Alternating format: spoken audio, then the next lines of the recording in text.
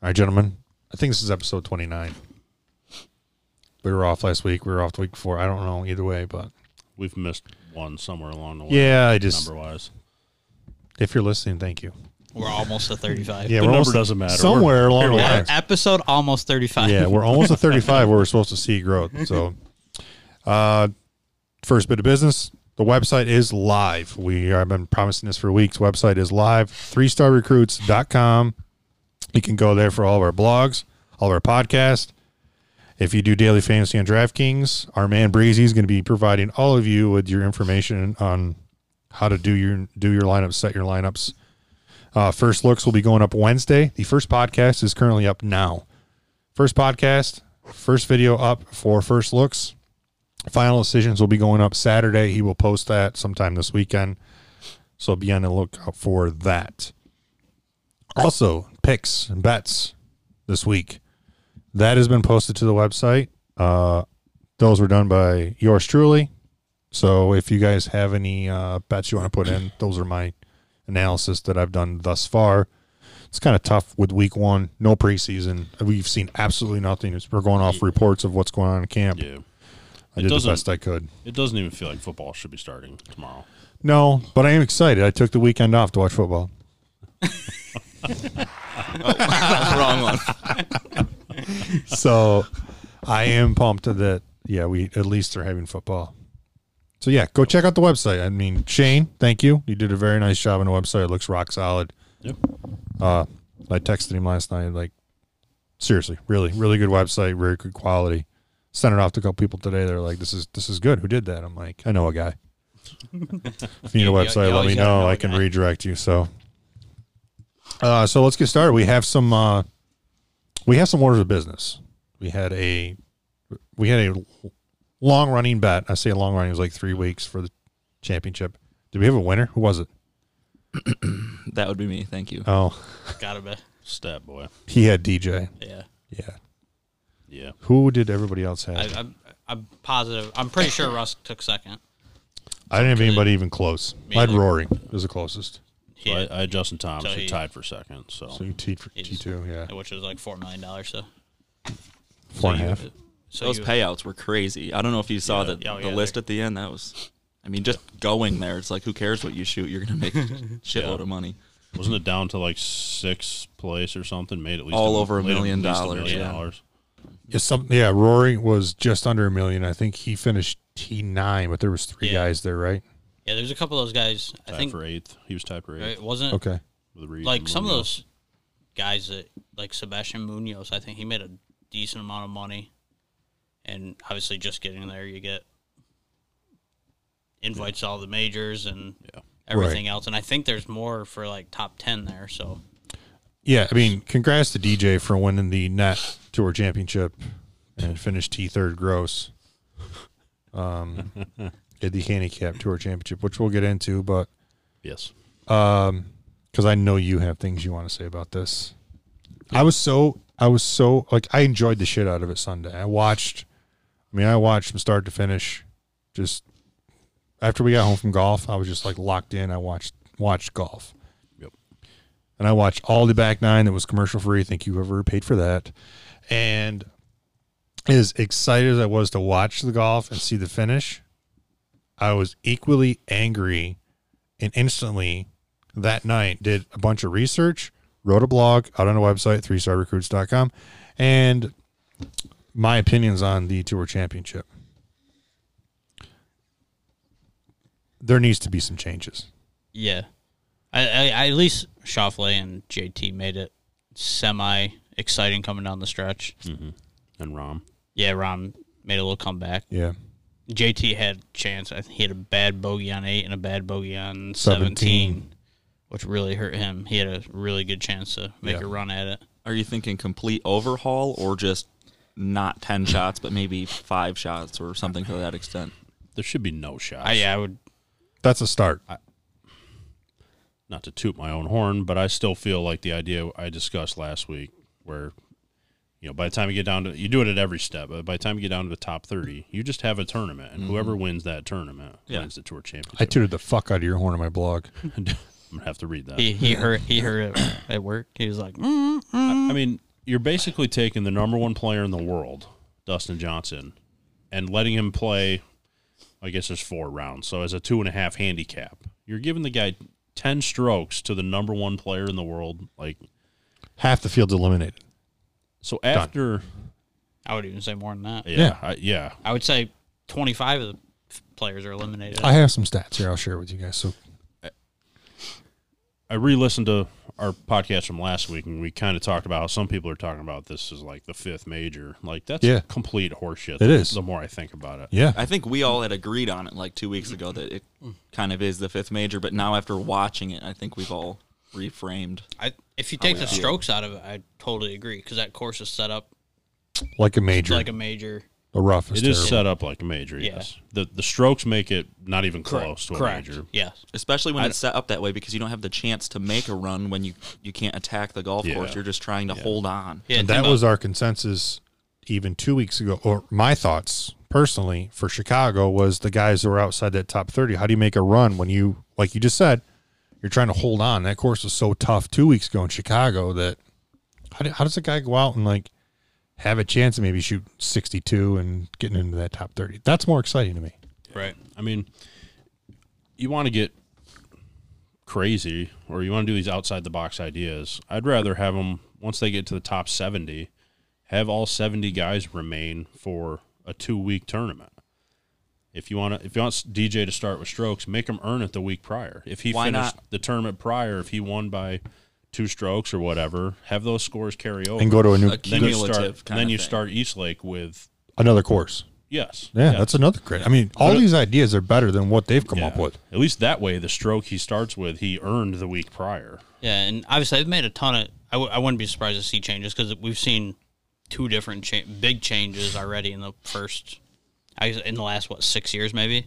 Because they used to go 4 events. They used to go 125 to 100 to 70 to 30. They took the 100 one out, and then they put the stroke thing in. So we've already seen changes in the last 6 years, so I wouldn't be surprised to see another one coming. I think they need to add an event, and it's not the 100. I think they need to go 125, 70, 30, 16. This is my bright idea. I can't wait to hear your guys' thoughts on this. They go 16, top 16 goes because statistically only 13 of the 30 players had a scoring average last week lower than the entire field. So that is more than half the field is basically eliminated. They can't even make a run. Go 16 guys, 4-day tournament, course of their choice. Whoever the tour wants to put it, I don't care where it is, match play. And on Sunday afternoon, we see 2 guys duke it out for $15 million, and the loser gets $5 million. I would rather see that than the current format. I would pay pay-per-view prices to watch that. Yeah, that'd be exciting to watch. John Brown would shit his pants and so would DeChambeau. I see issues with it, but I like where you're headed. I don't know how you can just last minute say, well, we're going to pick a course now. Well, they can't do it last minute. It would be a change that say, okay, starting in this year, it would probably be like a 2-year advancement. I think it's usually how they do it because the schedule for next year is already set. I just don't like the 10 shots. This is the equivalent of any of us going out in a men's league at our local golf course and shooting anywhere from even par to a couple under and losing because we just gave Johnny Smith 7 shots for the night. Yeah. And you lost. And then they go in the bar and are like, yeah, I won my match tonight. It's like, no, you didn't. Okay? You didn't. And not only did, again, congrats, DJ, you won based on how it is. Schauffele beat him by 4 shots for the weekend. 4 shots. Yes. And I understand, and I understand the mentality. The mentality was we changed the format, and then the casual fan can come in and they understand, like, okay, so the guy who wins the tournament wins the FedEx Cup. Because whoever set that up or decided that, they themselves is too stupid to realize that we have enough technology that you can have a winner for both. Right. Somebody can win the tournament. Someone can. I mean, that shit is in real time. They literally, I mean, before they changed it, you knew. I mean, that year Tiger won it. I was just saying, I remember, and I don't know if it got too confusing. Maybe the players made complaints about it, saying, you know, Tiger coming to the stretch, he didn't know what he had to do, or did Rose know what he had to do? I will say that I don't like that setup either. Where I think this tournament should have one winner. You win this tournament and you win championship. You got to give the guy that's 30th as much chance to win as the guy Yes, that's first. exactly. I just don't like the 10-stroke thing. And we talked about it last week, right? Any other sport, you don't come in and just because you were the Bruins, we're watching hockey. You don't give the Bruins an advantage in the playoffs just because they were the best team in hockey. So I think once you get to the playoffs, points are null and void. Yes. right, I like that. So I got a question for you guys. So the 15th hole at East Lake Sunday was playing 233 into the wind Over the water, yeah. over the water, basically into an island green. 8-iron, if you're about to ask. 8-iron 190, right? That's right. For a golf cart. What if you get 10 shots? How many of those are you putting on the green at 233? 10 shots. So That's a beast of a hole. I mean, 7. I'd hope to say 5. I don't think he's exaggerating, neither are you. I think TV doesn't do that green size justice. That is right. That's hard to tell on there. I think there's enough surface area over there that it doesn't give you justice. And from the angle they played it, I think that green is a little longer. Where if you played from the other side, it's 30 yards closer, but it's not as deep. You don't have as much. 233 to that back pin. What is it to the front? It's probably only like 175. I think it was like 170 to carry on. So Oh, I wasn't thinking of it that way. I was thinking I was going to be hitting like 3 wood off the tee or something. No, playing a it's- 250 shot. I think or you could something. hit like a 5-iron B dead center of the green. Probably. Yeah, it's. I think that green's bigger than you can tell on TV. It's not like. Then in that case, I move mine to 7 with Russ. It's not. It's not like. I'll go 8.5. Final Hang offer. on, I'd 7. I don't think 7 golf balls. it's not like you're trying to carry and land on a green the size of 17 at Sawgrass. Right. Yeah. Yeah, I think it's a lot I bigger mean, than you can tell from TV. I don't put my numbers high just because I don't hit my long irons as accurate. Well, Russ hits his long irons pretty well, so I don't. You also but- hit a Polish power cut that doesn't favor the water right at the green. Correct. That's why you guys started at like 18 T. Yeah. Start it where you want. Just hope it lands dry. So I do have some stats because I was so frustrated with the outcome, and I was extremely curious. And last week, I said my homework was I was going to tell you guys who won this tournament. Well, there was a lot out there. You have it out there. I did your homework for you because it pissed me off. Dude, I have a also. spreadsheet. I did a whole damn spreadsheet. What do you want to see? I mean, you could have just. A lot of people are tweeting about who won it, so it's not. Well, I wanted to know all this shit. I don't care about what people are tweeting. This is 3-star So- recruits, not yeah, I don't. read Twitter. You're right. So this is my spreadsheet has their 4-round totals, score to par, scoring average, where they started in FedEx Cup, where they ended, and the difference in change. The biggest change of the week, I didn't mention this guy's name. Mackenzie Hughes moved up 14 spots. That was the biggest move of the week. Up. Yeah. The biggest move down. DeChambeau. Bingo. Yeah. 14 spots down. No coincidence. It's not ironic that the rough was terrible this week getting out of, that DeChambeau just completely shit the bed. Well, Just it throwing it out wasn't. there. It wasn't only DeChambeau, as we had a Right, but it clearly magnified more shank with him. from a shank from Rory, Yes. a top. But It clearly magnified more. Bottom with- line is Yeah. DeChambeau moved down the Yeah, most. which Big we time. knew, right? We've talked about that for the last 2 months. Is Some other guys made big moves. Obviously, Shoffley moved up 12 spots. So did Scotty Scheffler and Tyrell Hatton moved up 12 spots. Those 4 guys are the only ones who made double-digit moves up.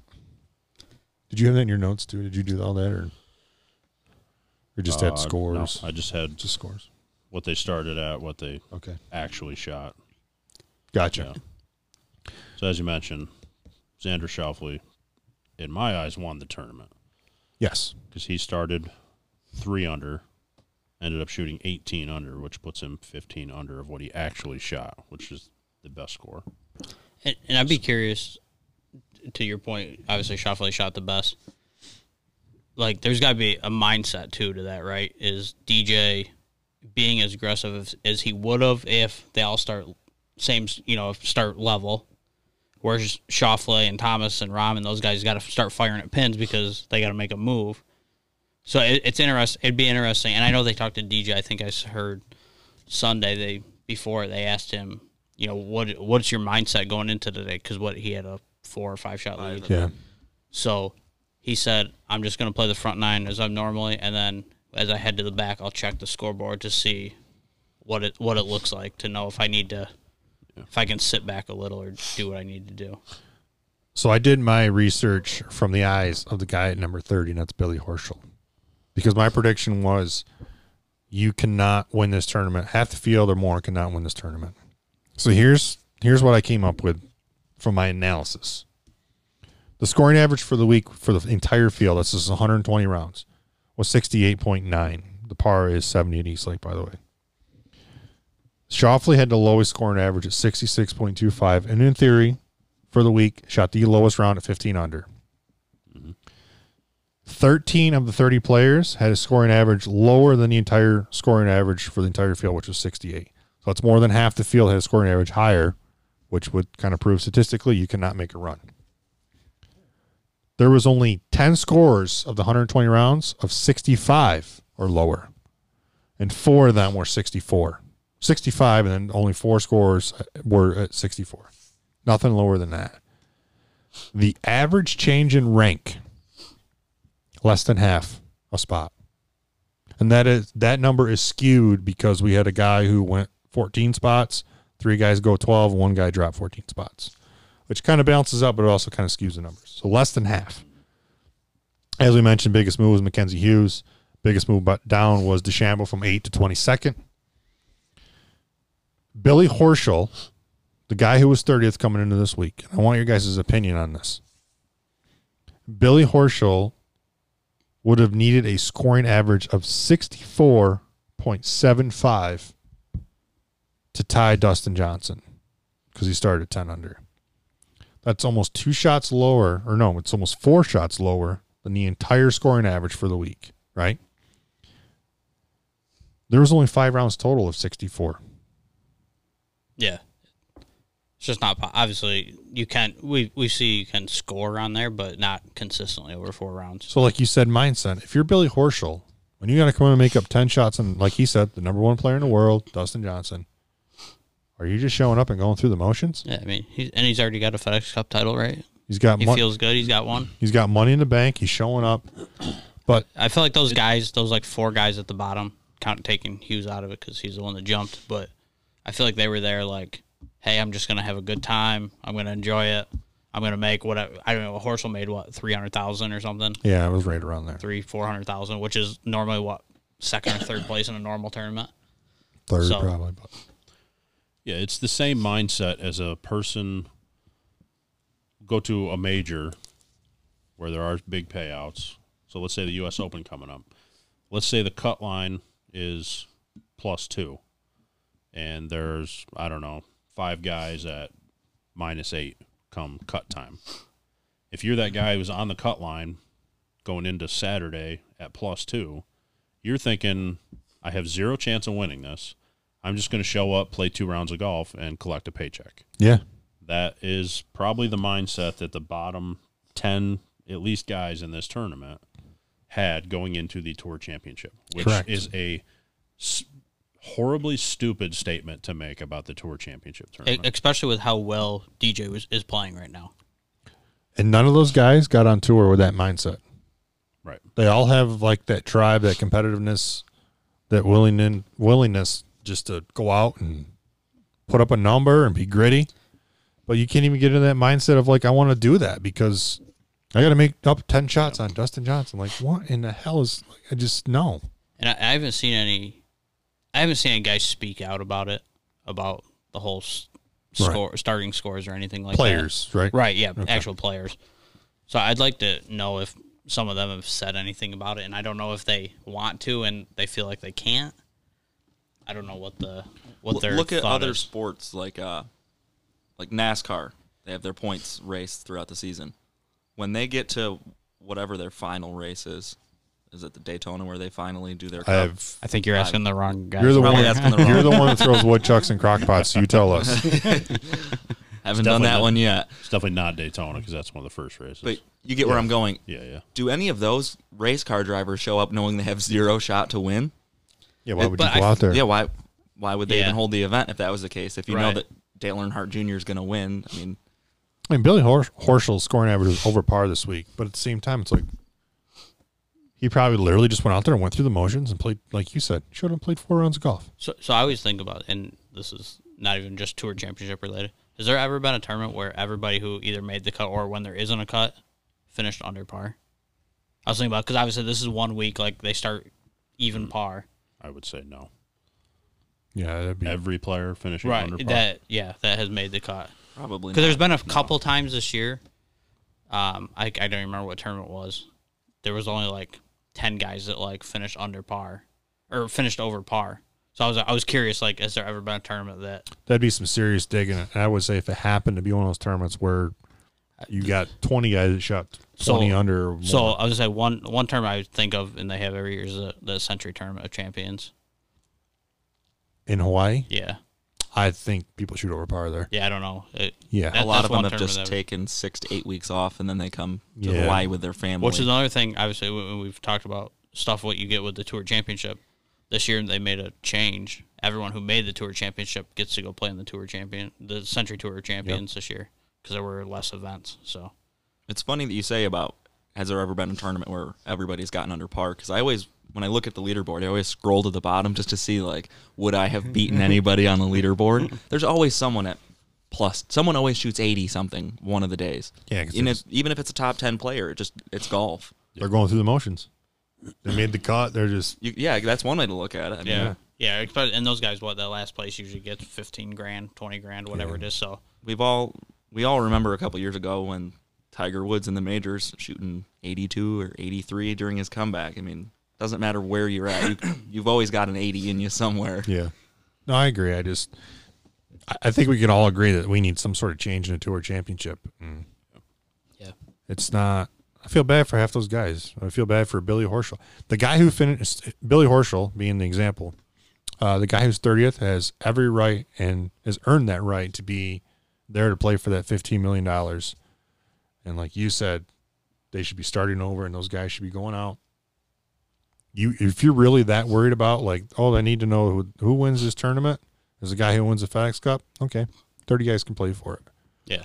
Or take one more week, 16 guys, and let's match play it. I'd love to see that. I would love to see that. Think about if they did that. If they just took the top 32 after that second event and just said, all right, we're going match play. Yeah, even after From that, 2 events, right. instead of going 30 with 32.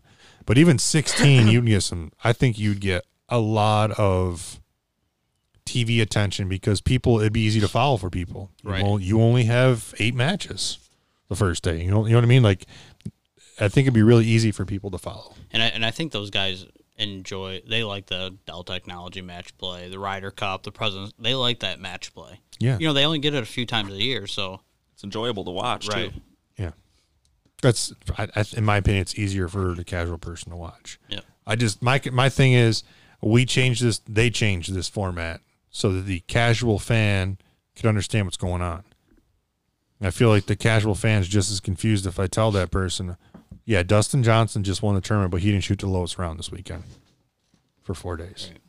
Right. And I don't, we mentioned already, it doesn't make it easier because obviously every time they show a player, they show where he is in the standings, so. Yeah, I don't know. I would like to see some change. I do have a question for all of you, golf related, not Tour Championship related. This has been a topic that has been brought up because we've had such a screwy golf season and screwy sports season in general. We are going to see what would have been this year's Masters technically after the season is over because the season was over last week. The example here is Daniel Berger is not exempt into the Masters that would have been this year. Do you guys think that Augusta and the Masters should make an exception for guys like Daniel Berger who might not have been in the Masters this year, but because the Masters is happening in November, Daniel Berger and maybe a couple other guys should have special invitations to play in the Masters? Yes, and it's just like the PGA Championship. If you couldn't squeeze everybody into the field like you normally would, you need to switch things around for next year. In the PGA Championship, you know that we have local guys that should have had the opportunity to qualify and didn't get a chance to qualify. They canceled their But tournaments. now next year, they're not just in, which doesn't make sense to me. I mean, you're in control of the field. You're already giving out exemptions, sponsor exemptions, medical exemptions, etc. Go down the list. 70% of the field actually qualifies. The other 30% are exemptions. You've got space to work with. Let those people in next year. Yeah, it's good for golf. But is Augusta taking? Are they taking the stand or the people that should have been in as of April?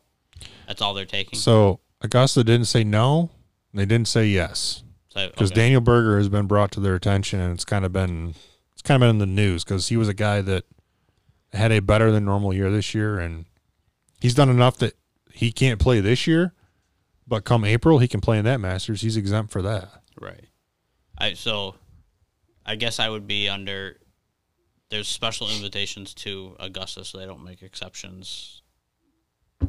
It is what it is, I guess. I don't know. Yeah, but you're also Augusta right. You can you do whatever the hell you want for your tournament. Right, but you have whatever. I don't know. It's usually around 85, 80, 90 guys that make or get invited to the Masters. I believe it was actually really light last year. It was one of the lightest I've ever seen it. Meaning there's plenty of space to add more guys. Yeah, I think last year it was like 75 guys or something. In my opinion, I get it's Augusta. They're going to do whatever they want. They got the money. It's their tournament. They got their nose in the air. Love the Masters. But in my opinion, Augusta's never going to have a field that is 125 guys because, people qualified or the combination of things and special invites. Right. What are your thoughts? So, just to make sure I understand. If the 2020 Masters had been in April, would Daniel Berger have been in them? No. But he is exempt into the 2021 Masters. Correct. Then no. So my question is, because the 2020 Masters is now in November, do you feel guys who have played well in the restart should get into the Masters in November?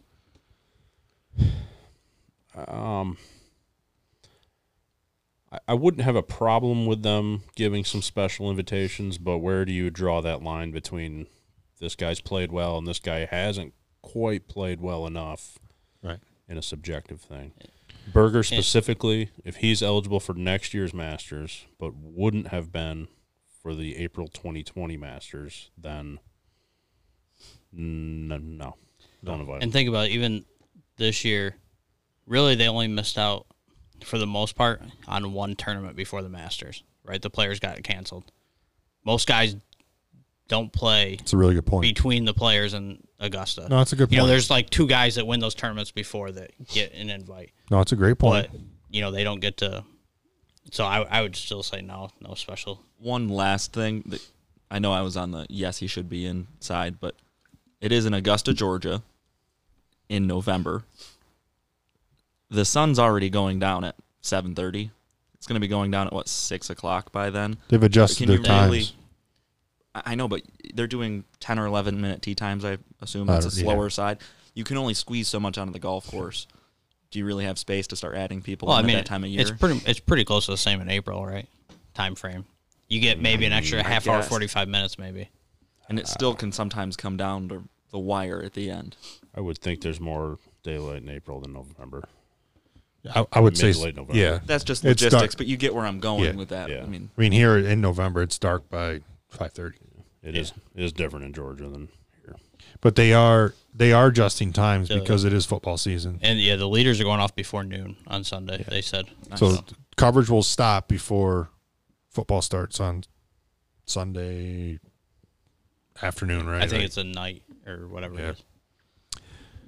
My take on it is, you guys all make great points. I mean, your point of like the daylight, your point of like there was only one or two tournaments left. Your point of no, there shouldn't be because he wasn't already. My only yes to this is last year's field I felt was really light. I felt like it was extremely light, and it's like, and we have that because we've had repeat winners who are exempt who then fill the field. I feel like in general, no, don't invite Daniel Berger or the guys we feel, for other reasons. But maybe we should, as Augusta, reevaluate how we get exempt into the Masters and get a bigger field than 72 guys or whatever it was. Can you look up how many there was last year? Yeah, I mean, if they wanted to expand the field, generally speaking, not just this year, and said, hey, we're going to start adding X, Y, and Z exemptions to make the field bigger, I'd be fine with that. Yeah. Right, and that's one of the things with the Masters. They don't do split tees. No. Everyone goes off one. And there were 87 people last year. That's not a lot. It's really not. No, not for a normal field, but I think it's probably just a little light for a normal Masters field. But we have guys, and I get that's part of winning, that you're forever exempt if you're a Masters champion, which I'm fine with. I don't know if Augusta has a max or if they say, oh, these guys are in plus whoever's already exempt. But if we have guys who are Masters champions already exempt, those are spots that they're taken up. Let's say that guy goes out and still, it's not a Lee Trevino who's been there for years. That guy goes out and wins a tournament. They're like, oh, yeah, it comes with a Masters exemption with this. Let's say, okay, well, that guy's already been in because he's exempt for past champions. So the guy who finished second is now in, or something like that. The highest finishing guy that's not already exempt is into the Masters. Right. I'd like to see more guys. Mm-hmm. That's just and obviously they don't care about who's in my field. It's a prestigious thing. Yeah, it's the Masters, so we don't care. I wouldn't mind seeing, given the history of the Masters and Bobby Jones and the whole amateur thing, I wouldn't mind seeing them expand the number of amateur players that are in it. The guys that just finished the USAM, expand the number of those guys that get into it. Yeah, because they only take 2 from the USAM, right? Right, but I think winner there's and runner-up. I think there's like 5 or 6 total because they take like the South American low am, the Asian low am, things like that. Right. So, but I guess given the history of Bobby Jones amateur status in Augusta, why not take the top 10 from the USAM? Right. Run a or tournament. Something like that. Run a promotional tournament. It's going to draw guys from all over the country. You got to, just like a U.S. Open qualifier. You qualify for it. You go to a event someplace else and you play, and they take 4 or 5 guys. Right. Yep. That'd be great. That'd be great for the sport of golf. Yeah, these are all great ideas. I think Augusta and the Tour should listen to us. Just saying. So I had something fun happen the other day. I was talking with my brother about this, and he was saying, what do you talk about? I said, well, it's a sports podcast. And him being a kind of a goofball, he says, well, you guys talk about what, Korean baseball? So I spent about 5 minutes schooling him on Korean baseball. So great. You should have seen his jaw drop when I was explaining the playoff format to him all of a sudden. Like, who is this guy? That's great. I like it. Danny Ames had a hole-in-one today. Congrats, Danny. Ooh, wow. Ooh. Yep, number 15 at Corning. I got a text today. It said hole-in-one. Had the red light that flashes. Sweet. Yep. So Danny had a hole-in-one. Nice. Congrats, Danny. Yeah, it's his first one. Because he almost had one at Twain a couple weeks ago, and that was close. That was some of the closest I've ever seen of not going in. And he's like, yeah, that would have been my first. Then he texted me today. He had one at Corning. So Sweet. congrats, buddy. I ran up your tab. I do want to. No, I'm not. I don't want to point that out. I'll point that out later. But let's move on. What do you guys want to talk about? What about these Popeyes hockey puck biscuits we've got sitting in the center? don't What the worry hell's about those. going on with those? He Well, we bought didn't- those at like noon today. Yeah, I know. They're probably hockey pucks. Well, by now. we didn't get biscuits on Friday when we stopped because they forgot our order because apparently 4 meals and 4 biscuits is hard to get. But Now we're just going to sit here like Pavlov's dogs, just drooling, looking at them the whole time. yeah, I'm seeing how strong you are. Not strong enough. So let's go down the UFC rabbit hole real quick. Okay. We meant to talk about this last week, and then when we went golfing Friday, we were like, hey, guys, we didn't talk about this. We have discussed John Jones moving to heavyweight. We've discussed the possibilities of John possibly fighting anybody other than a title fight. Mm-hmm. Then it was announced that Brock Lesnar is a quote-unquote free agent, which we've seen before. So then the rumor mill starts spinning that he's going to come to the UFC and John and Brock should fight. Yep. So John went on a Twitter rant like a week and a half ago. And he ended it by saying, oh, and Brock, I'll beat your ass too. Which I think is what sparked this. Beacho, B-E-A-C-H-O. One word? Beat your ass. You watching the Braves? Freddie Freeman got his 1,500 hit tonight.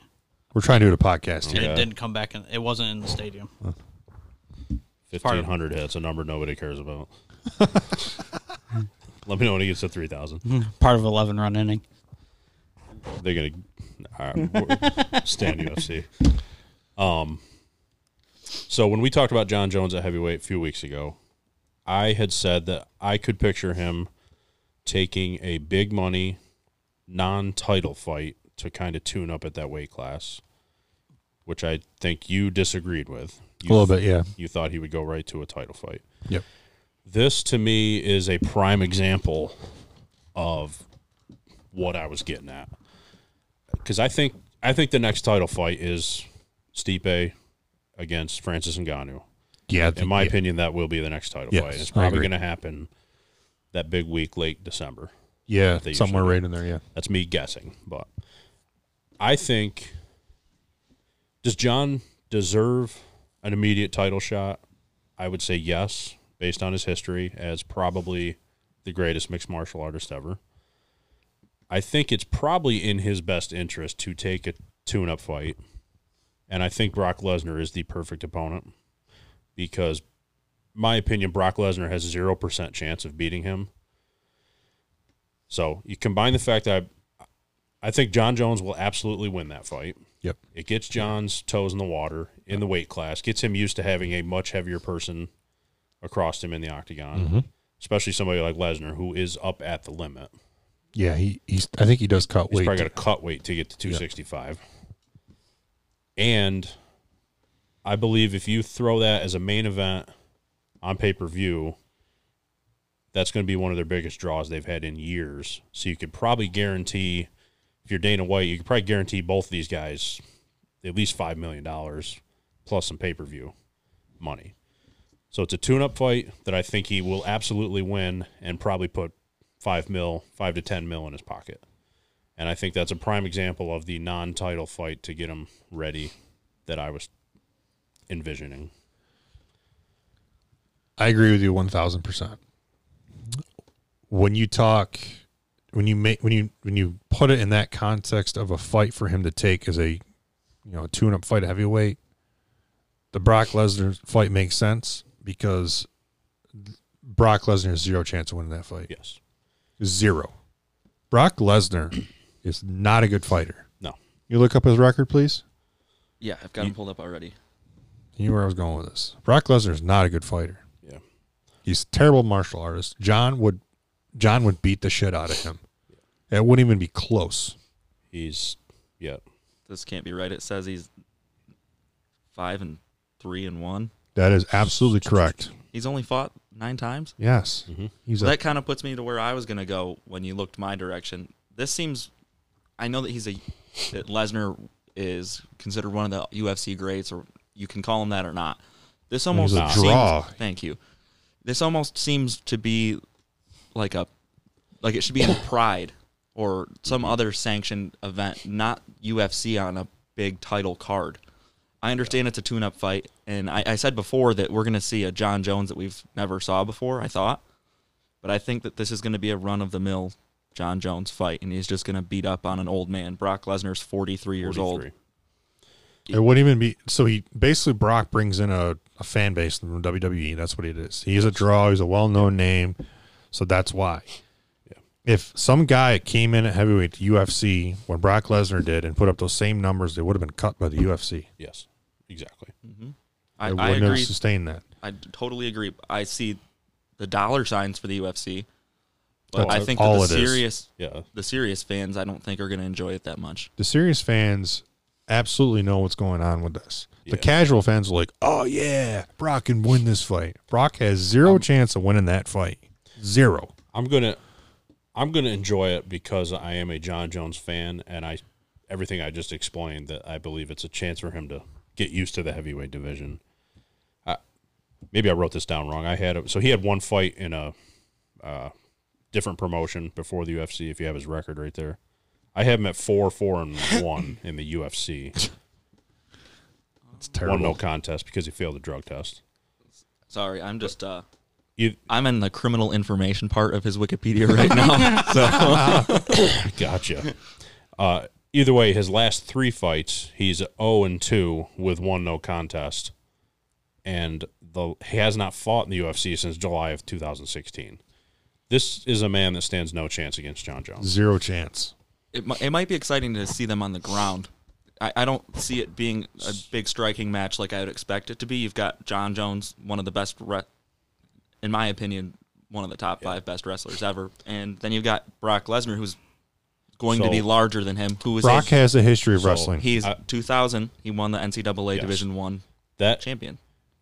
If there is any small chance that Brock Lesnar has, it's on the ground wrestling. 100%. Brock Lesnar has to be on top because he's also going to be, you got weight cuts and then guys inflate, but he's going to be at least 50 pounds heavier than anyone John Jones has ever fought. So if you do have a guy who's 50 pounds heavier than what you're used to, who has wrestling titles, legitimate wrestling titles, not WWE, but. And for once, we're going to see a fight where John's 81-inch reach isn't as much of an advantage now that he's in the upper weight class. He's got guys that are actually going to be able to match up with when he squares up. He's not going to be able to stay as far away like he would before. I think he's still going to have 4 or 5 inches. Not on some quite guys. as far, but John's reach is by far the biggest in the history of the UFC. If Brock were to get him on the ground, there's two. Yeah, the small chance of him winning is getting John on the ground. Mm-hmm. The big issue there is getting close enough to John to take him down. Yeah. And the second is, okay, you're a wrestler. You've got John on the ground. You better do something before he chokes you out or breaks your arm because Brock has no chance of winning that fight. No. It's a money grab for John, for the UFC. Yep. I mean, whatever. Now, if you're, to look at it the other way, if you're Brock Lesnar, if you're a fan of his, then, I mean, if he thinks he can get in and out of that fight without getting seriously hurt and make $5 to $10 million, then what the hell? I'm excited to see the pay lines on that because it might be worth putting a couple bucks on Lesnar just on the off chance that he catches a lucky one. Vegas won't shape it up that way, though. They'll make it look, it'll be plus 150, minus 150. Yeah. It won't be multiple hundreds like you'd expect it to be. I wouldn't bet your paycheck on it, but if you're at a casino and you want to throw 10, 20 bucks on it, then sure, you're right. The odds will probably be very against him. So, why? Yeah. So here's my theory. This fight never happens. And here's why. Lesnar has burned the UFC in the past. I'm not sure Dana White's a big fan of Lesnar. Chael Sonnen kind of went in depth on this earlier this week. But here's my thought process on why this never happens. I still think, but to your point, if John were to take a fight, it would be for money. It'd be someone like Lesnar, who is a real fan, knows it's an easy fight for him. Yep. John, at that point, I still think is going to come in and he's going to get a title shot. The only way Brock Lesnar can fight in UFC is he has to spend 6 months in USADA testing program. No one's confirmed he's in that program. To either A, be in that program, and has he already passed the test and is he clean for 6 months? Right. That has to happen first. 6 months from now, we could be announced that John's fighting for the title. Yep. I don't know any of this for fact, but I thought Brock re-entered the testing pool like a year and a half ago. I have no idea. Whether or not he's been tested and tested clean, I don't know, but I'm pretty sure there was rumors that he did re-enter like a year ago. So if he's in it. So if that's the case, then that makes this a little more realistic. I don't even know if you can look that up. But when I listened to Chael Sonnen the other day, he had mentioned that you got to be in that testing pool for 6 months, and Brock hasn't accomplished that. So I don't know. I don't even know if you can look that up and you saw the site and see who's in the testing pool. Yeah, I don't know.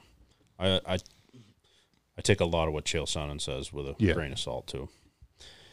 The only grain I'm giving him is he kind of runs in that circle of ESPN with Ariel and all those guys. So now I think this fight makes to go on the other side. If John Jones were to fight Ngannou, Derek Lewis, Rosenstrike. You could even throw Overeem in there as kind of the top contenders at the moment. Fighting any of those guys right now, non-title fight, doesn't make sense. No. The risk of losing there is real. Yes. And, it doesn't make as much sense for Jones. Yeah, it hinders his... Unless you were... I think at this point, Jones just cares about his legacy and wants that belt. Yeah. But, unless you guaranteed you were going to make $15 million against one of those guys, then I don't think that fight makes sense. Yeah, you just hit the nail on the head. The risk of losing that fight is real, which is why I don't think he would take any of those fights non-title. Yeah. Brock Lesnar, he'd go out and smoke that guy. I don't even know if he'd do a training camp. He'd probably get off the couch and just go beat his ass. Yep. Because he doesn't have to cut weight. He'd show up at 235 and bust him up. Yep. That's just my opinion. Do you know? Can you look into USADA? It's all from like 2019. Yeah, I don't know if you can even look into the poll there, but yeah, that's, I don't know. It is what it is. All right, what's next? Let's talk hockey. Okay. I enjoy hockey. So I've been hockey. I've been texting you the last couple nights. I've been sucked into this whole like hockey. There You were go. here the other night and watched a game. Yep. We watched game one of the Vegas Dallas series. So before we get into the hockey, I have a question for you two hockey fans. Okay.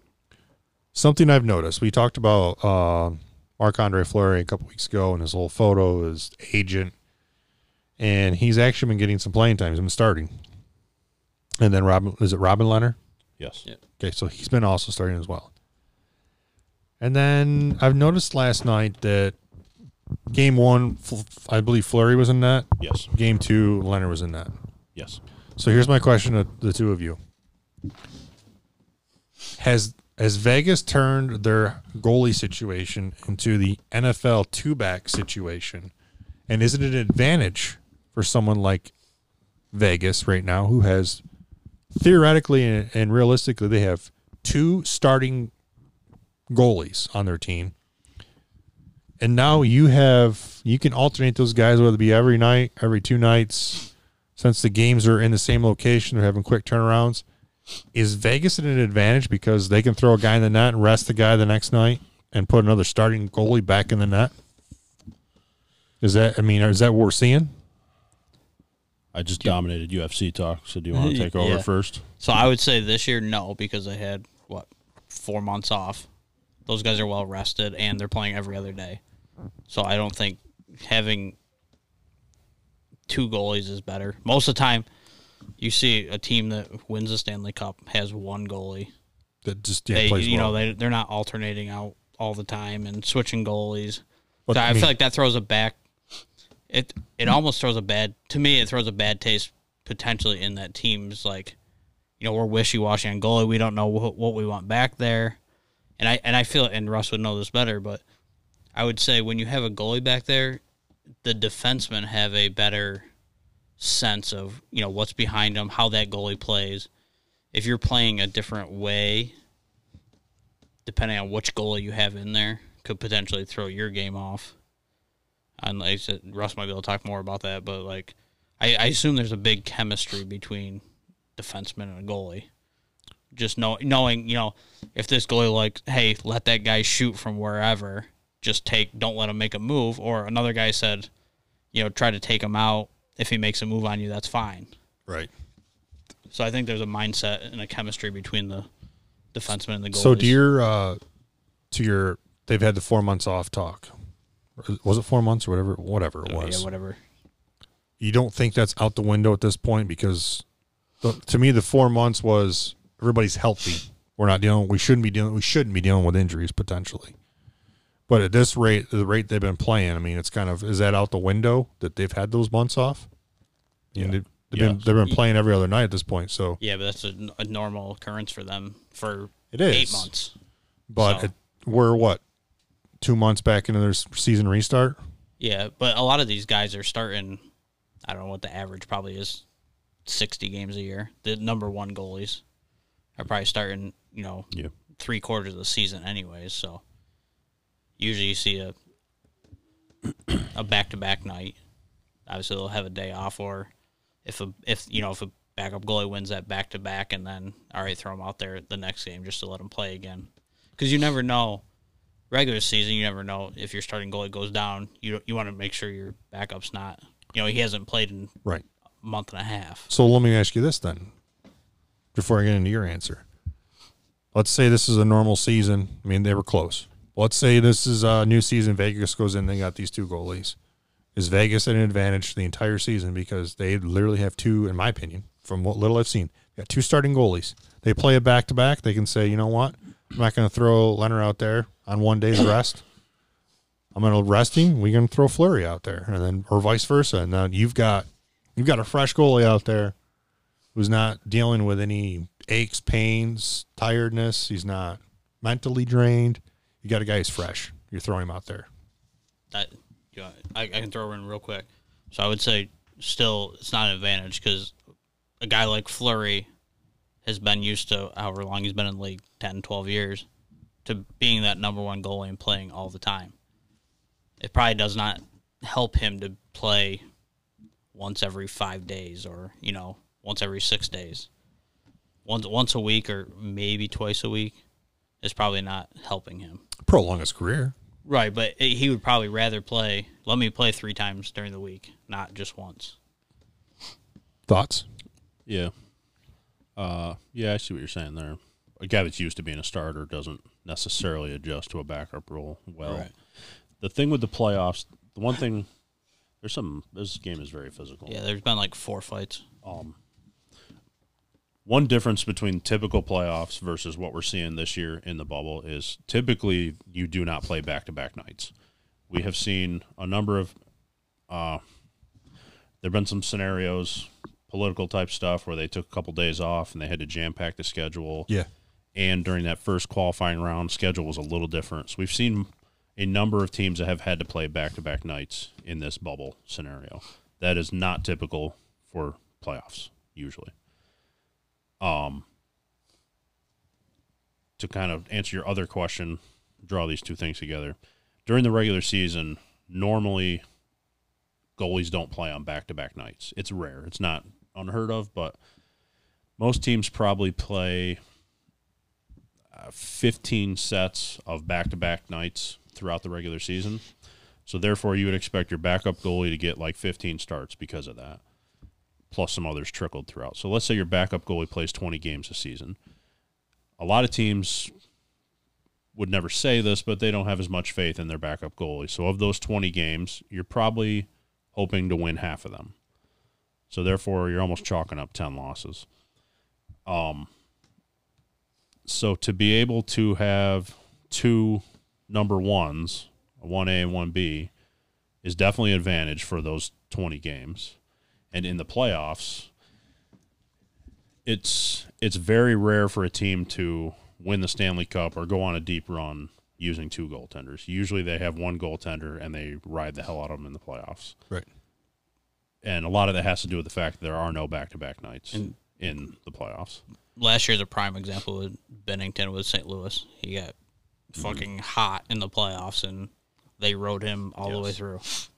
As far as Vegas goes, this whole scenario we talked about with the agent tweeting out that photo has thrown a wrinkle into their season, whether they want to admit it or not.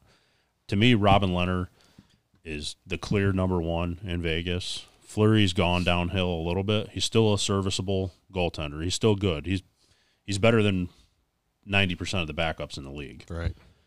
Robin Lehner, last night, I believe, got his 4th shutout of the playoffs. No other goalie in the playoffs has 3. So he's got twice as many as anybody else. Fleury started game 1 of the West, and I don't know why, because it wasn't a back-to-back night, and Lehner, I believe, is coming off a shutout in game 7 of the Vancouver series, so I don't know why you wouldn't roll with him in game 1. So Fleury played game 1. They got their asses kicked. Lehner played game 2 last night and got another shutout. I don't know why they're playing Fleury at this point. Yeah, there's not. I don't even know if I'm answering your question. If I'm the Vegas head coach, Robin Lehner is my starting goalie, and he's not coming out unless he gets hurt. Yeah, and every time they ask DeBoer about it, he's like wishy-washy. He's like, I don't know. We'll see what happens. Yeah, I've seen interviews from players. Yeah, he doesn't want to. We got faith in both of our goalies. So. Well, yeah, right. That's what you're. What are they going to say? That's what you're supposed to say, right? As a player. I think the coach is not answering. DeBoer is not answering that question directly, and Fleury's getting a couple starts because of the situation the agent created. Correct. If that situation had never occurred, Robin Lehner would be starting every game for Vegas. Right, and it's hard on Vegas' part here because I don't know what Fleury's making. Probably $6 or $7 million a year. I think it's six and a half. I think. So he's getting that money, and that's 5 times as high as a normal backup would get. A normal backup's probably getting $1 to $2 million, maybe $3 million. So, when you're paying a guy, and not that in the playoffs it shouldn't matter how much you're paying a guy if he's not playing well, and you're riding another guy, you play the other guy. Right. So. All right. Anyway, let's move on to other talk. For the NHL, of course. Yeah, so we're watching Game 2 right now between Tampa and the New York Islanders. The Islanders are a team that would love to have either Robin Leonard or Fleury at the moment because they got their shit kicked in. That was a absolute. I thought I was watching someone play NHL 20 on their Xbox the other night. That game, from Tampa Bay's standpoint, was nearly perfectly played. That was nearly a perfect hockey game. Yeah. And I read, I don't know what the time was, so 60 minutes in a hockey game. It wasn't until like 58 and a half minutes, so only like a minute and a half left, that Tampa took a shot and missed the net. Yeah, I think they had one missed shot the entire night. They So missed the net. when you see the shot total for a game, if a team has 30 shots, they might have had 100 shot attempts. But we're not goal. Right. So 30 of them went on goal. Maybe 3 or 4 of them scored. A couple hit the post because those actually don't count as shots. And then you probably had 40 shots blocked and another 30 where you completely missed the net.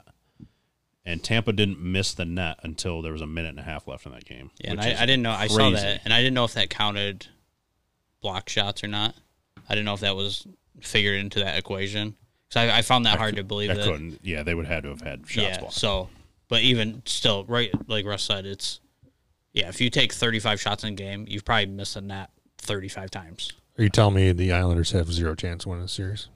In my opinion, yes. I mean, it's 1-1 after two, but this so they can tie the series right now, up. But Yeah. I mean, I watched some of game one. I'm like, and when I say some, I saw the beginning and saw the score and switched the channel because it wasn't even close. that's what I think Russ was playing PJ Tour, and I texted him. I was like, 2-1, 3-1, and then I just stopped texting him. I was like, this isn't worth it anymore. It's not close. Yeah.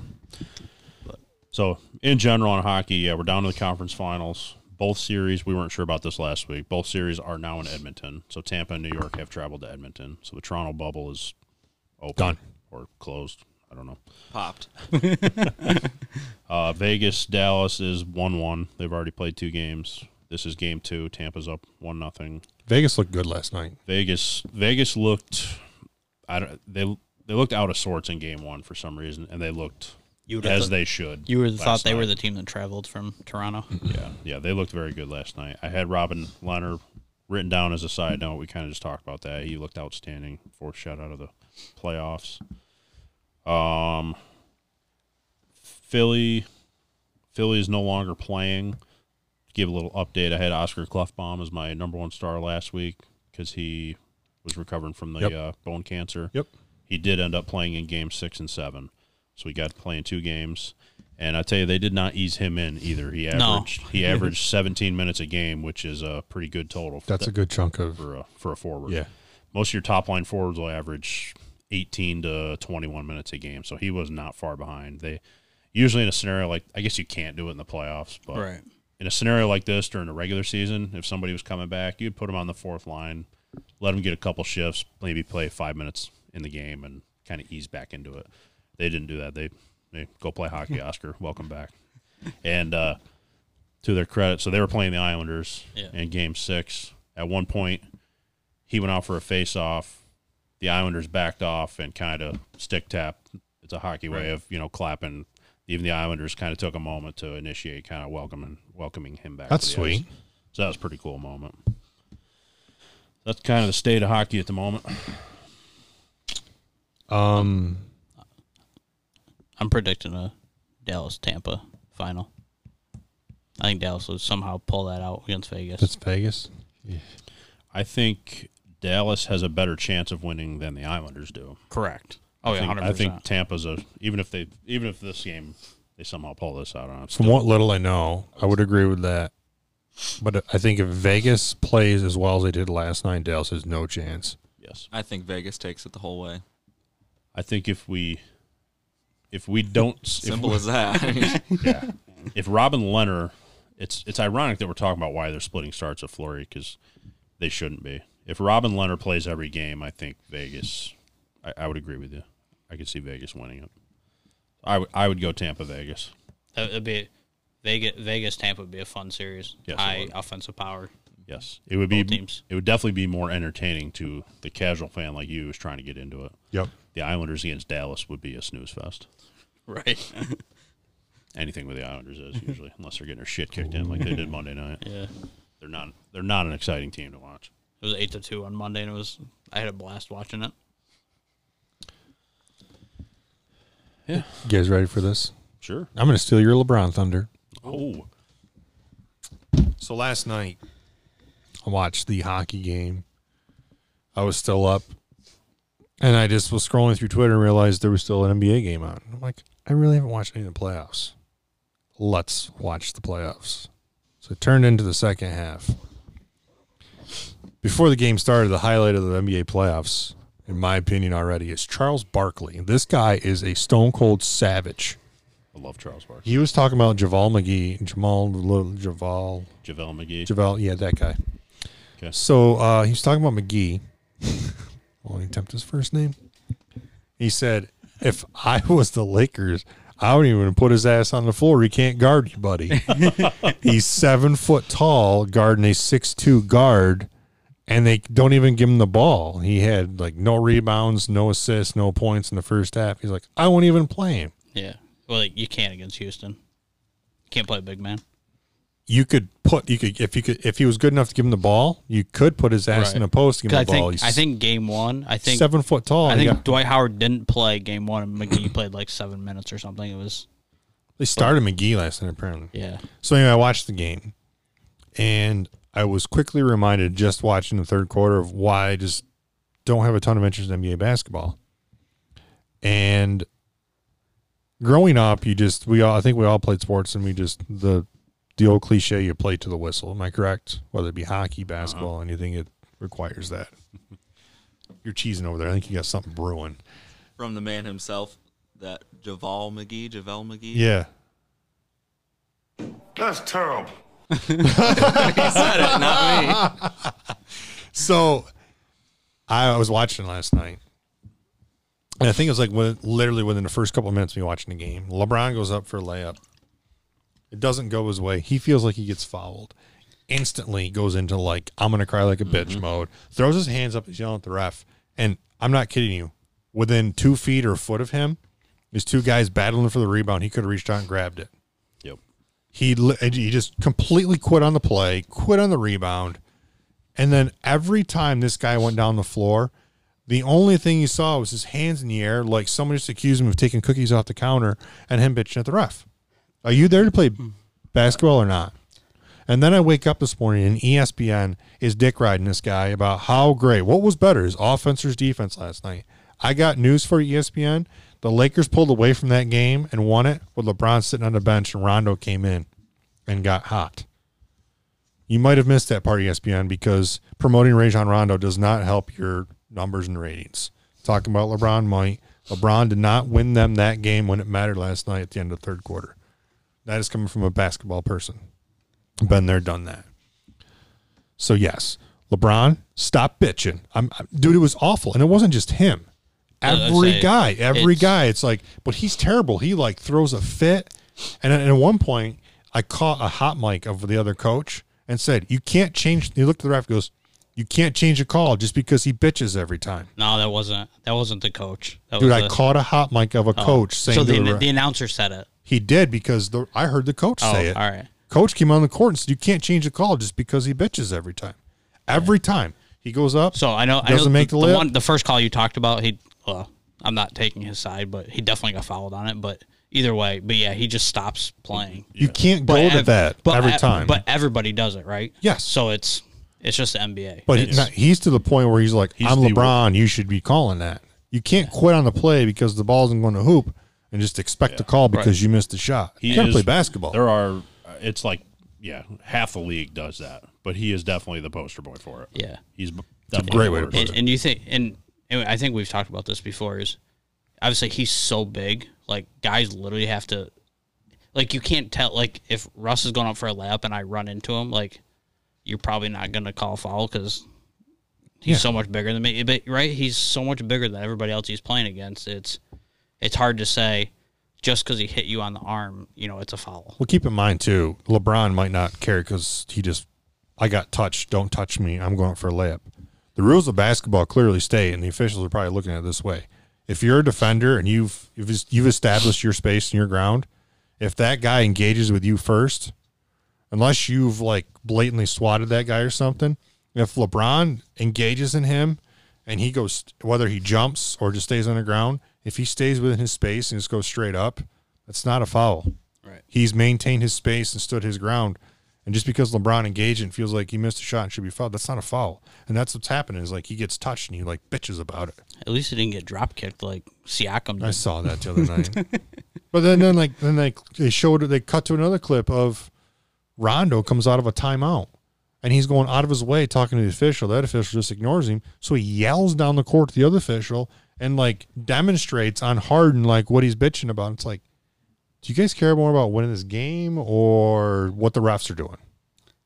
Does that make you wonder more? And obviously, we've seen refs get in trouble for it before. Like, some refs are probably show favoritism to certain players, and I don't know if that's the case, but they show favoritism. So I know I can go talk to this guy because if I talk to him, the next time down the court, I'm going to get a call. So here's what I do know. I watched this a couple weeks ago.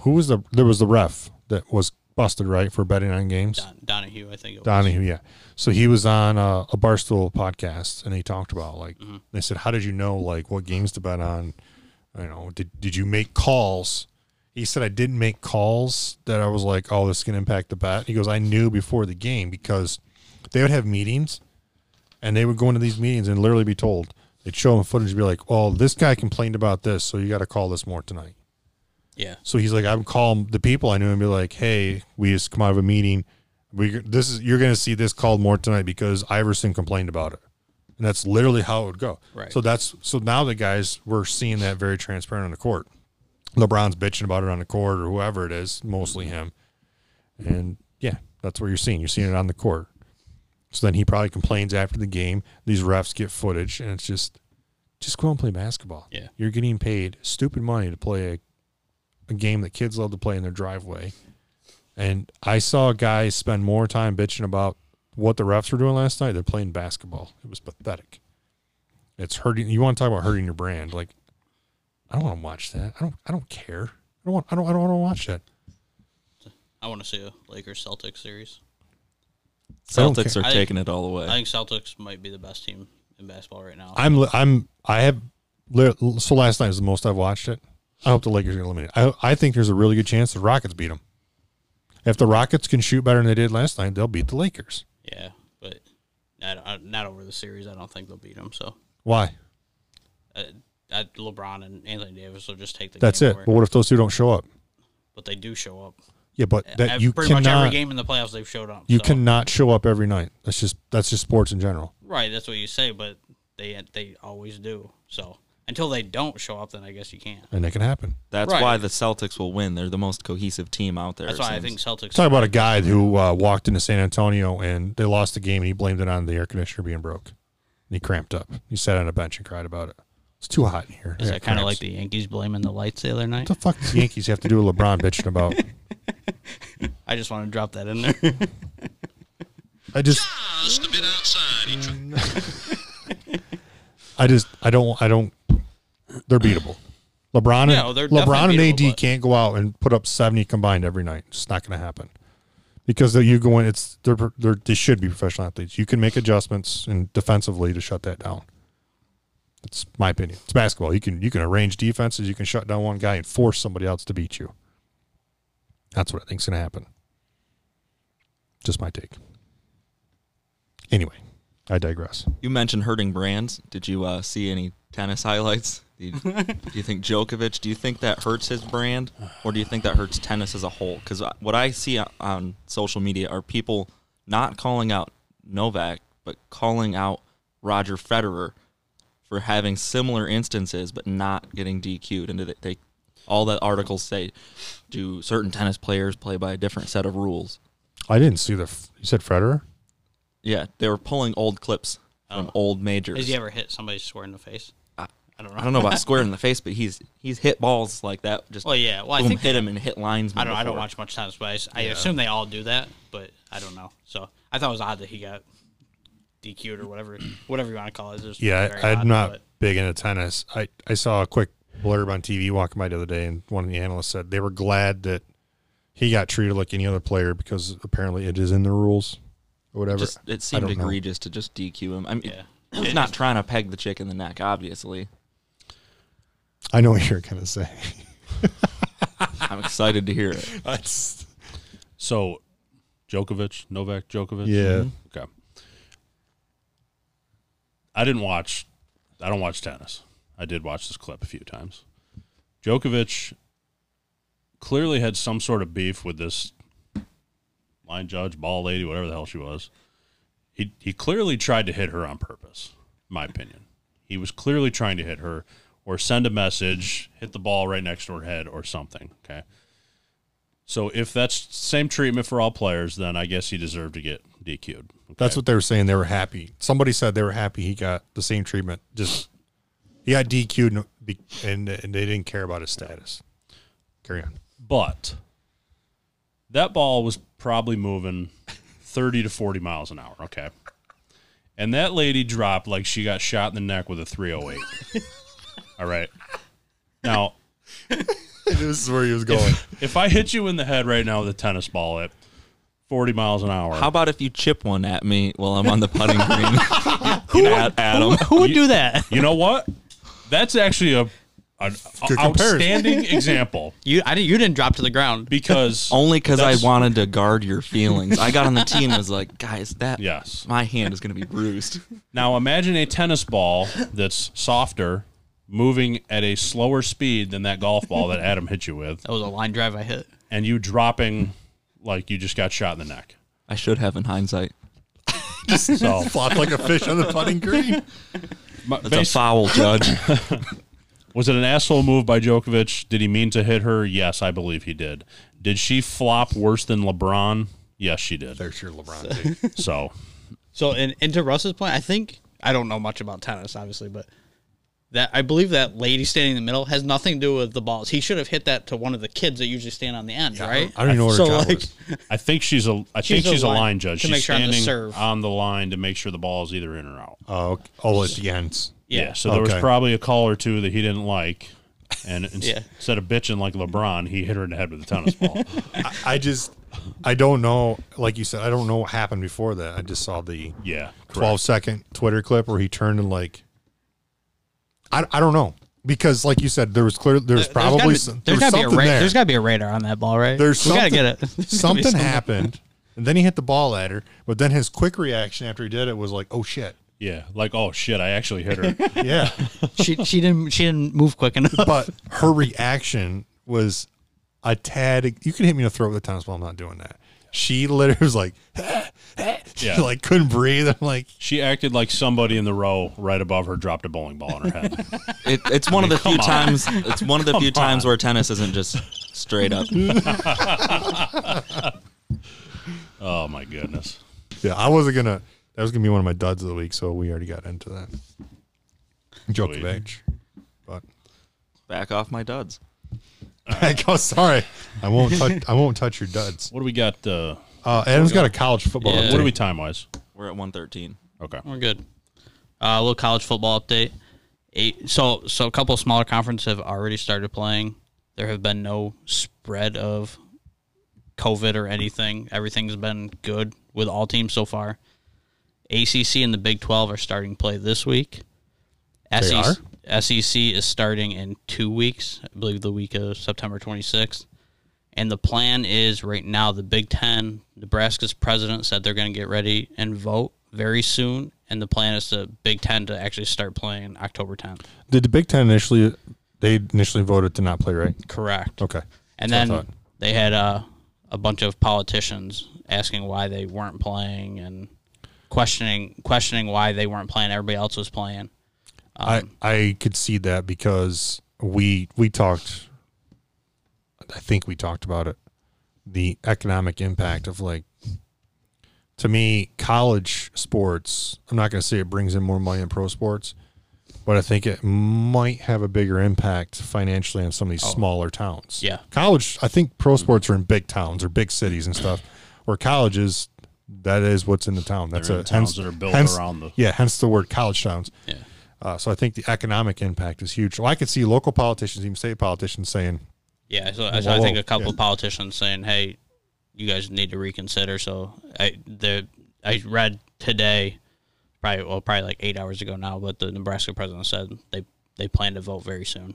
Yeah, I saw some crazy numbers, economic impact. Like, right? Yeah, there's been a lot of stuff thrown out, and I think they're realizing the Pac-12 still hasn't announced anything, so they might not play. And I think they've said no actual national champion or anything like that this year.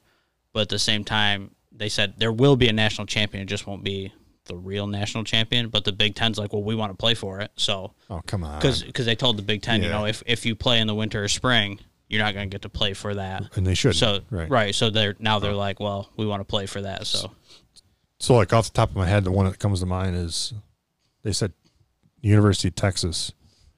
What do they have 12 games, 6 home games, 6 away games. Yeah, something like that. Yeah, all the conferences have been a little different, but so with the home games, they said they asked their economic impact that they see an influx in for home games for college football season. It's like $300 million for that town. Yeah, it's huge. Yeah, Austin's a bigger city. Austin's a little bit bigger, but that was still, just. And they said Tuscaloosa was like $280 million. Yeah, I say Texas is all Austin has. Yeah. It's a big city because of the University of Texas. Right.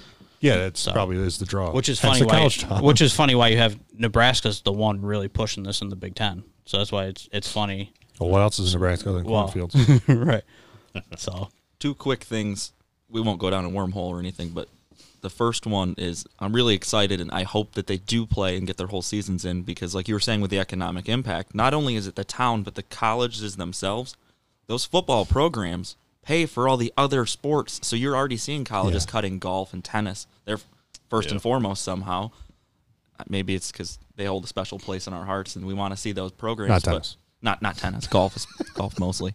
But to move on to the second thing, as hopeful as I am that they're going to make it through their 12 games, I have a lot of friends that are a little bit younger than me that are all in college right now, and all I'm seeing on Instagram and Snapchat is frat party here, party at this house, party at that house. Are they putting these football teams in bubbles like they are in the pro sports? Or are they letting them go out on Friday night and go to parties? I don't see it lasting if that's the way it goes. I assume they're keeping the sports programs closely knit.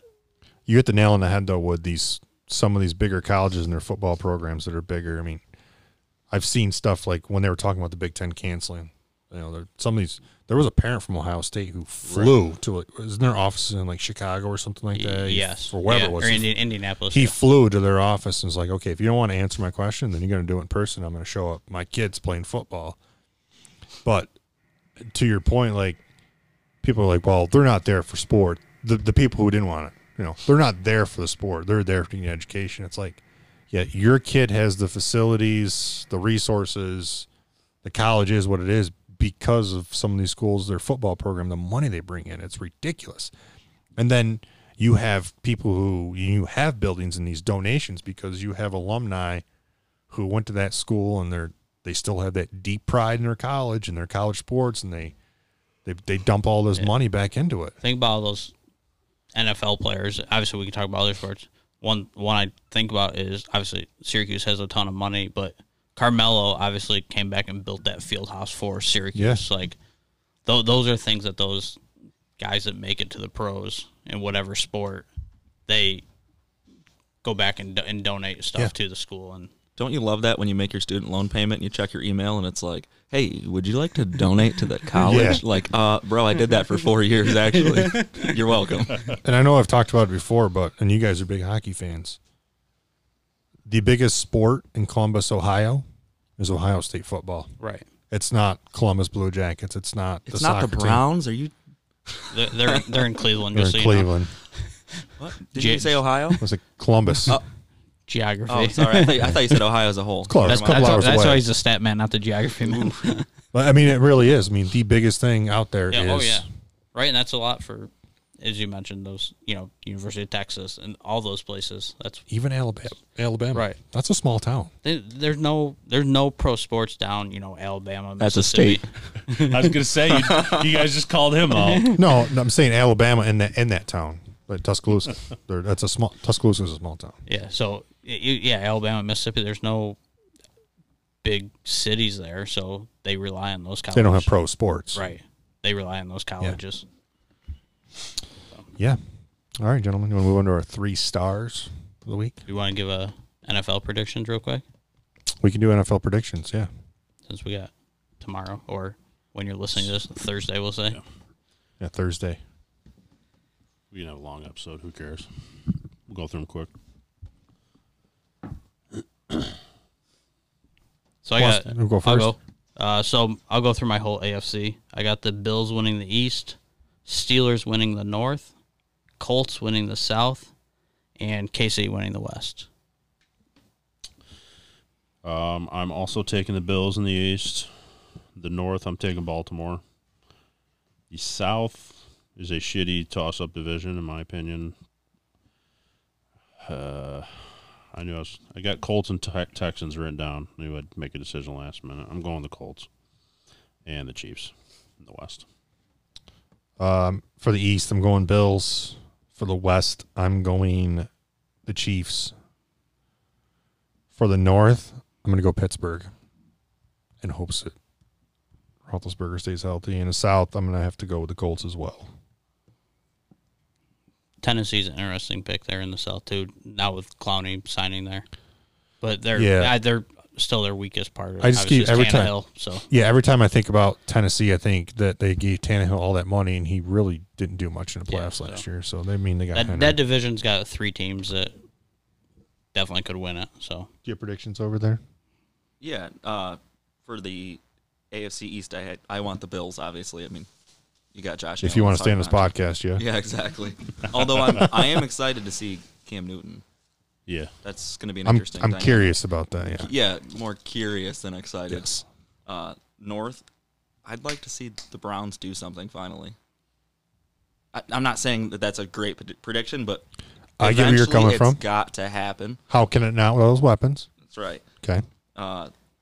Colts are always a solid pick, I feel like, to at least make the playoffs. It's hard to see them going all the way, but put them on the list. And then Kansas City. I mean, yeah, coming off Super Bowl. Yeah. Our NFC. I got to stick with my what I said probably 4 months ago. I got Eagles in the East, Minnesota in the North, the Saints in the South, and San Fran in the West. I'm also taking Philly in the East. I'm also taking Minnesota in the North. In the South, I'm taking Tampa Bay. I think they're going to do better than many people wish to admit. And in the West, I'm taking Seattle. So the East, I'm going to take Dallas. Not a favorable pick by most people, but I just feel like, I don't know, I think it's Dallas. In the West, I'm going to go Arizona. I think that we could see Murray, which, by the way, Hopkins signed for a shitload of money. Did you guys see that? Yep. And it's like 45 guaranteed or something. And who negotiated his contract? Tre'Davious White. What? Oh, wait, who negotiated? Yeah. Oh. He didn't have an agent. He didn't have an agent. Yeah, we talked about it last week. Yeah. In the North, I can't believe I'm going to say this. Say it. I can't believe I'm going to say this. I'm going to take Detroit. I could. In the South, I'm going to see a resurgence. I'm going to go Falcons. All right. It's sacrilege for me to not take them in the North, to not take Detroit, but you watch Stafford joke enough, you just start to learn. Like, fool me once. How does George Bush say it? Fool me once. How does that? Regardless, I'm taking the Packers. East, Eagles. I want to take the Washington football team, but it's hard to even. Who do they have? Exactly. They got Scary Terry. Scary Terry. The South. Yeah. It's going to be interesting to see Tom Brady. So. Yeah. Yep. It's a toss-up down there, but I'm going to take the Bucks. And then the West, Seahawks. It's a good pick. It's tough to go against Russell Wilson. He's just a gamer. Mm-hmm. So. I don't really like many of the NFC teams. It's hard for me to be picking from divisions when I'm looking at the teams and going, I don't like any of you guys. It'll be interesting. There's a lot of division games this weekend, obviously, with no teams having preseason games.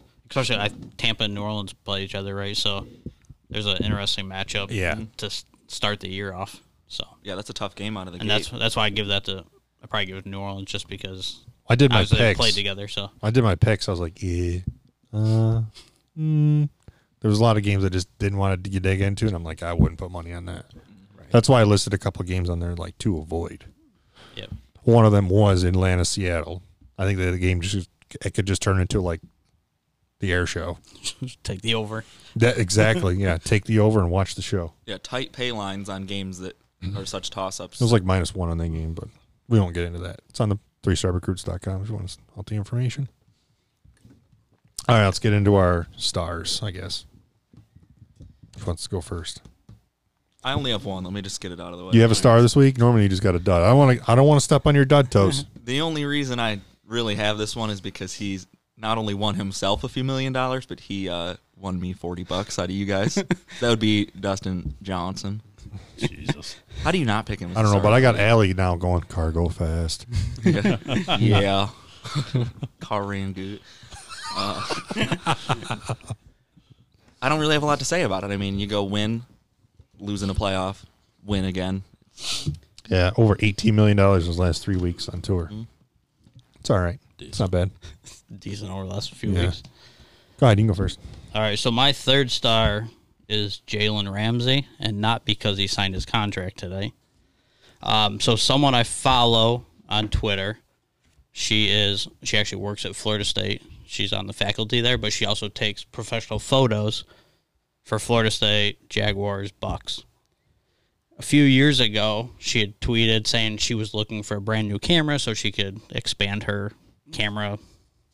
She wanted a nice Nikon D5 camera. It's like $6,000. She's in her early 20s. So I can't afford that. Jalen Ramsey actually sent her a message, knowing her from Florida State, and paid up part of for her camera so she could keep taking photos. Good guy, Jalen Ramsey. So he's my third star. And I actually sent her a message to make sure I could share that story. So Oh, you did? I did. Did she respond? She did. Nice. Oh, boy. My third star, Mr. Xander Schauffele, the man who actually won the PGA Tour Championship tournament. He Twice in 4 years, right?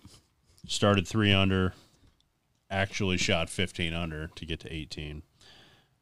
He did not get $15 million, but in my eyes, he's the man that won the tournament. What you got? I think this is the one. That works. I need a label maker because Yes, you I'm do. just shooting in the dark here. You said that last week. You didn't bring one. I'm going to go my third star is, this might surprise you guys. You've turned me into a hockey guy. I like it. Just don't steal one of mine. I'm going to go with, it's going to seem weird. They lost the game, but I'm going to go with the goalie from the Canucks, Demko.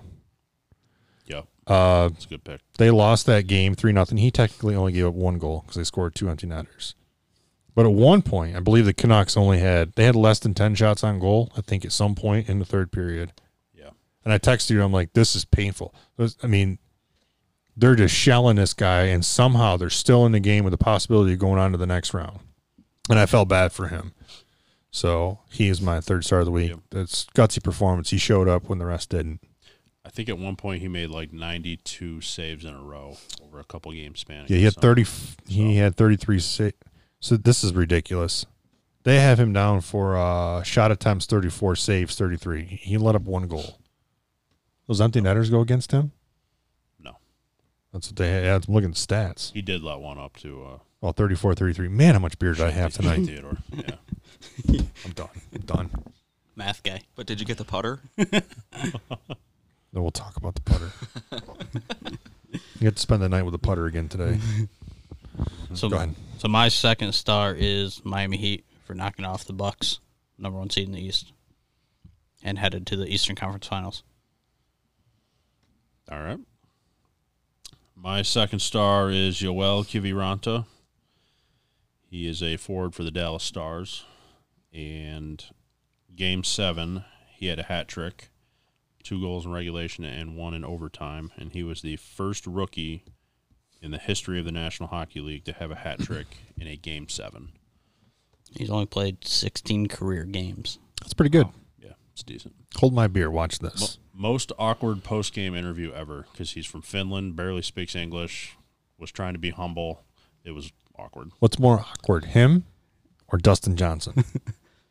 Car ran good.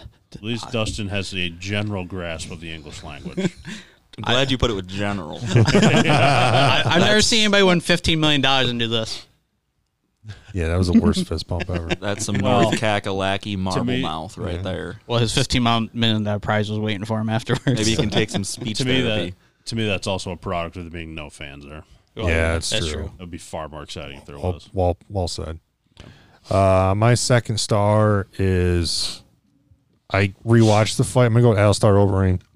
Yep. The conversation you and I had was we've talked about all these heavyweights. He came out and won. He's calling out Rosenstruck right now. He did. Yeah, that's who he wants to I fight. like that. I've watched a lot of Overeem's fights, including one in person. I was actually impressed. I felt like that's some of the best he's looked in a long time. Just his timing and his feinting, even on the ground game, just top notch. I don't know if anybody would have beat him that night. So I'm going to go with Overeem as my second star. Like that. Yeah, he's very quietly sneaking back into potential belt.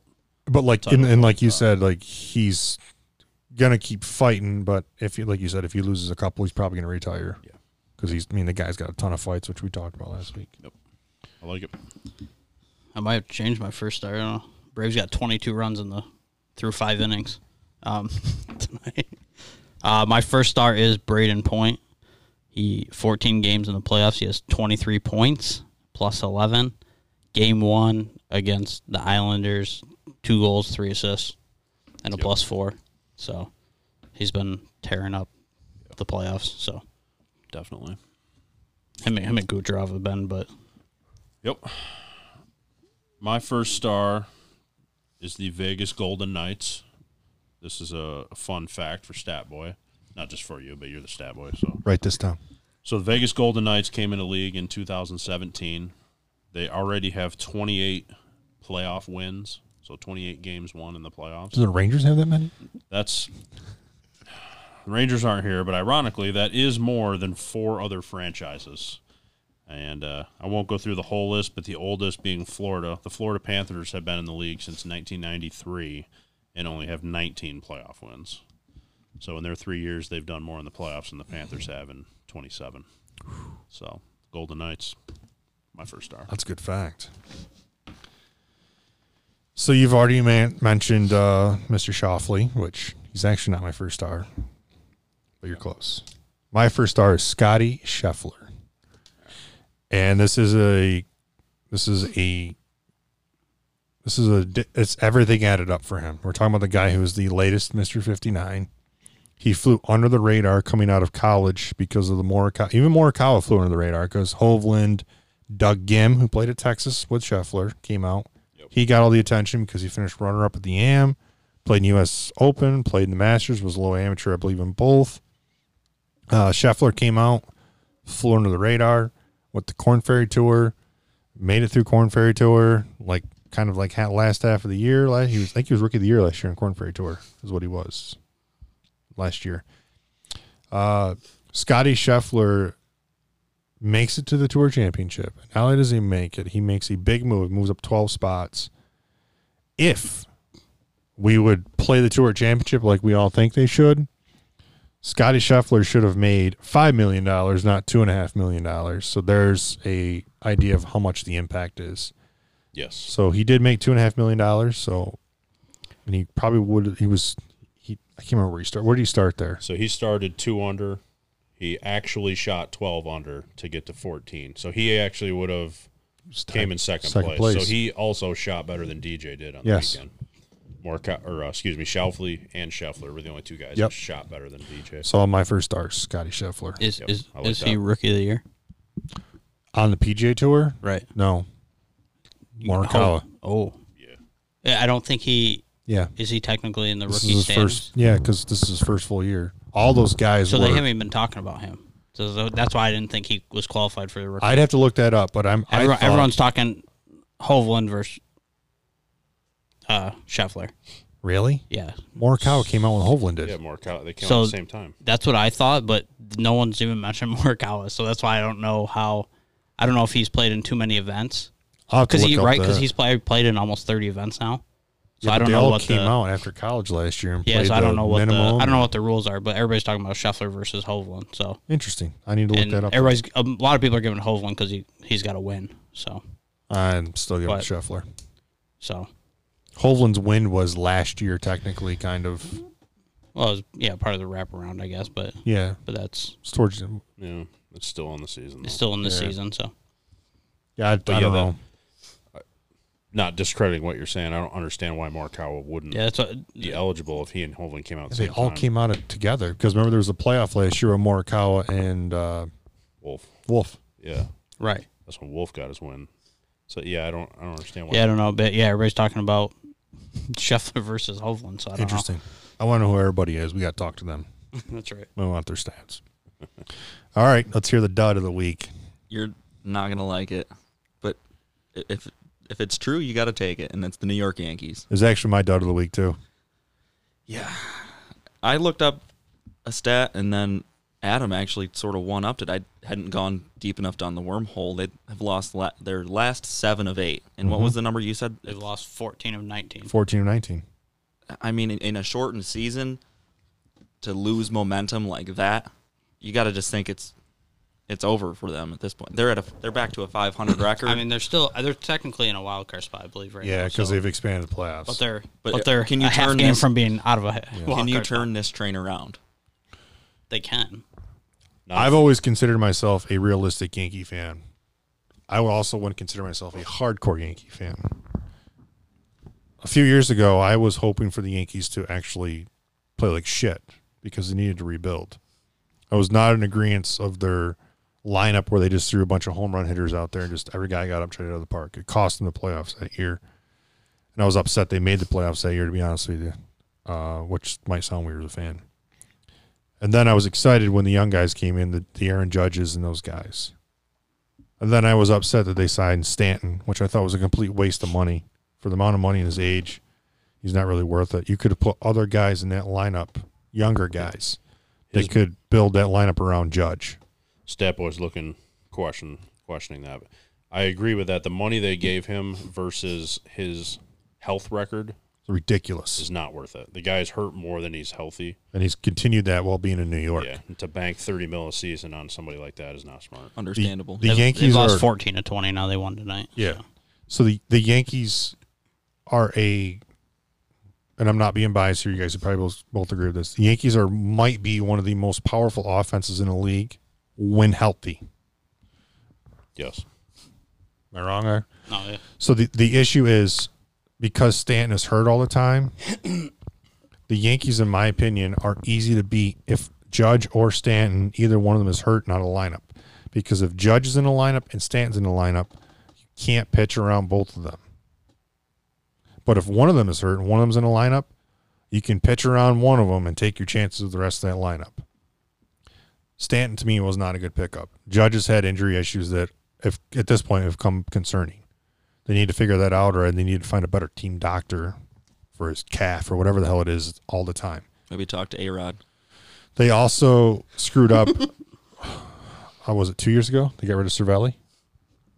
No, much longer than that. But they got rid of Cervelli when they shouldn't have. That's probably been 6-7 years. But they should have never got rid of Cervelli. That was right around that time when they were like, we had this conversation on the golf course the other day. Should have never got rid of Cervelli.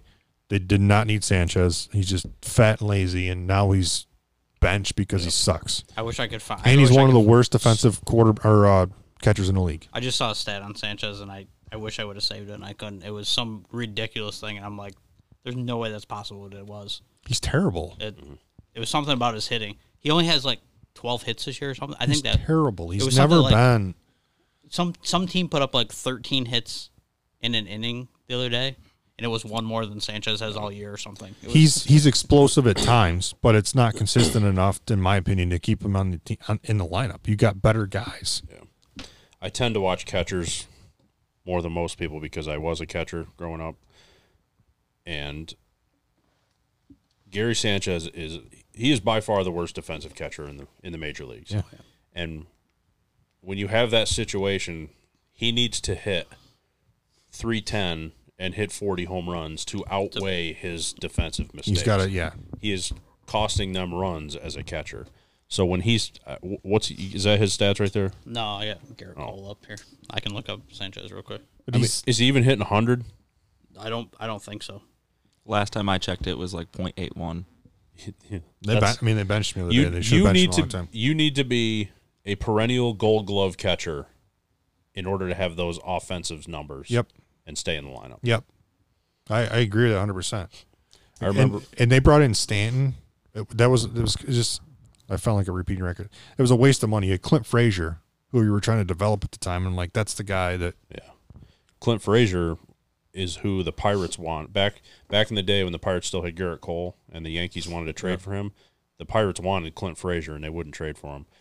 But yet they've left Clint Frazier up and down in the minors, barely giving him a chance. They could have had Garrett Cole 5 years ago if they had given up Clint Frazier. Even was it last year the Yankees had Clint Frazier? Yeah, it was last year.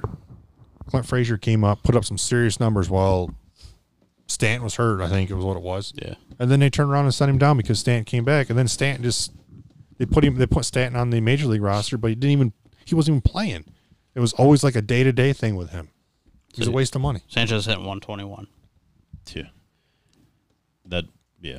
He's got a 557 OPS, which is not good, which is on base plus slugging. Those offensive numbers combined with how bad he is defensively, on any other team, he would be in Double-A. Yeah. Yeah. But they're probably paying him too much to feel like they got to throw him down there. Yep.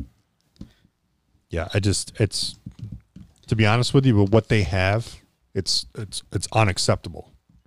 And if I'm Cashman, you need to step in and say this isn't okay, and you need to make Boone or somebody make some changes.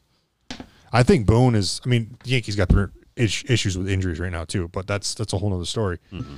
I think Boone is a good manager. I think he's a player's manager, but at the same time, sometimes I feel like the managers take too much flack for their issues. But yeah, I know you can only put players on the field. You can't make a guy hit a fastball. Yeah, and I feel like Boone might not be making all those decisions. I think they're coming from Cashman. Well, if you got a guy like Sanchez hitting that, but you're paying him a ton of money, it looks really bad as a GM. Right. Like you just said, I got to send him down in Double-A. Yeah. Yeah, so I think even they mentioned, because I was watching the Yankees broadcast the other night when they were playing the Blue Jays, and Cashman was in Buffalo watching the game, and even Michael Kay was like that he never travels to away games, which is funny that he's doing it in that because it's like trade deadline pass, everything's pass. So something clearly, something was getting mad about. Yeah. Well, since you took my dud of the week, I do have another dud of the week, and it is Joe West, who threw out the Nationals GM, who was sitting in a booth by himself in like the second or third deck with no mask on, so he threw him out. Yeah. I mean, I guess the rules were the rules, though. I guess that actually had nothing to do with the mask. He threw him out because he was screaming obscenities at the umpire. Was he really? Yeah. See, I didn't know that. It wasn't because of but I caught the audio of him saying he's not wearing a mask or something like that. Yeah. Joe West said, he goes, the stadium's basically empty. We can hear what anybody is yelling, and the things he was yelling at me, anybody would have ejected him from the game. Gotcha. All right. Either way.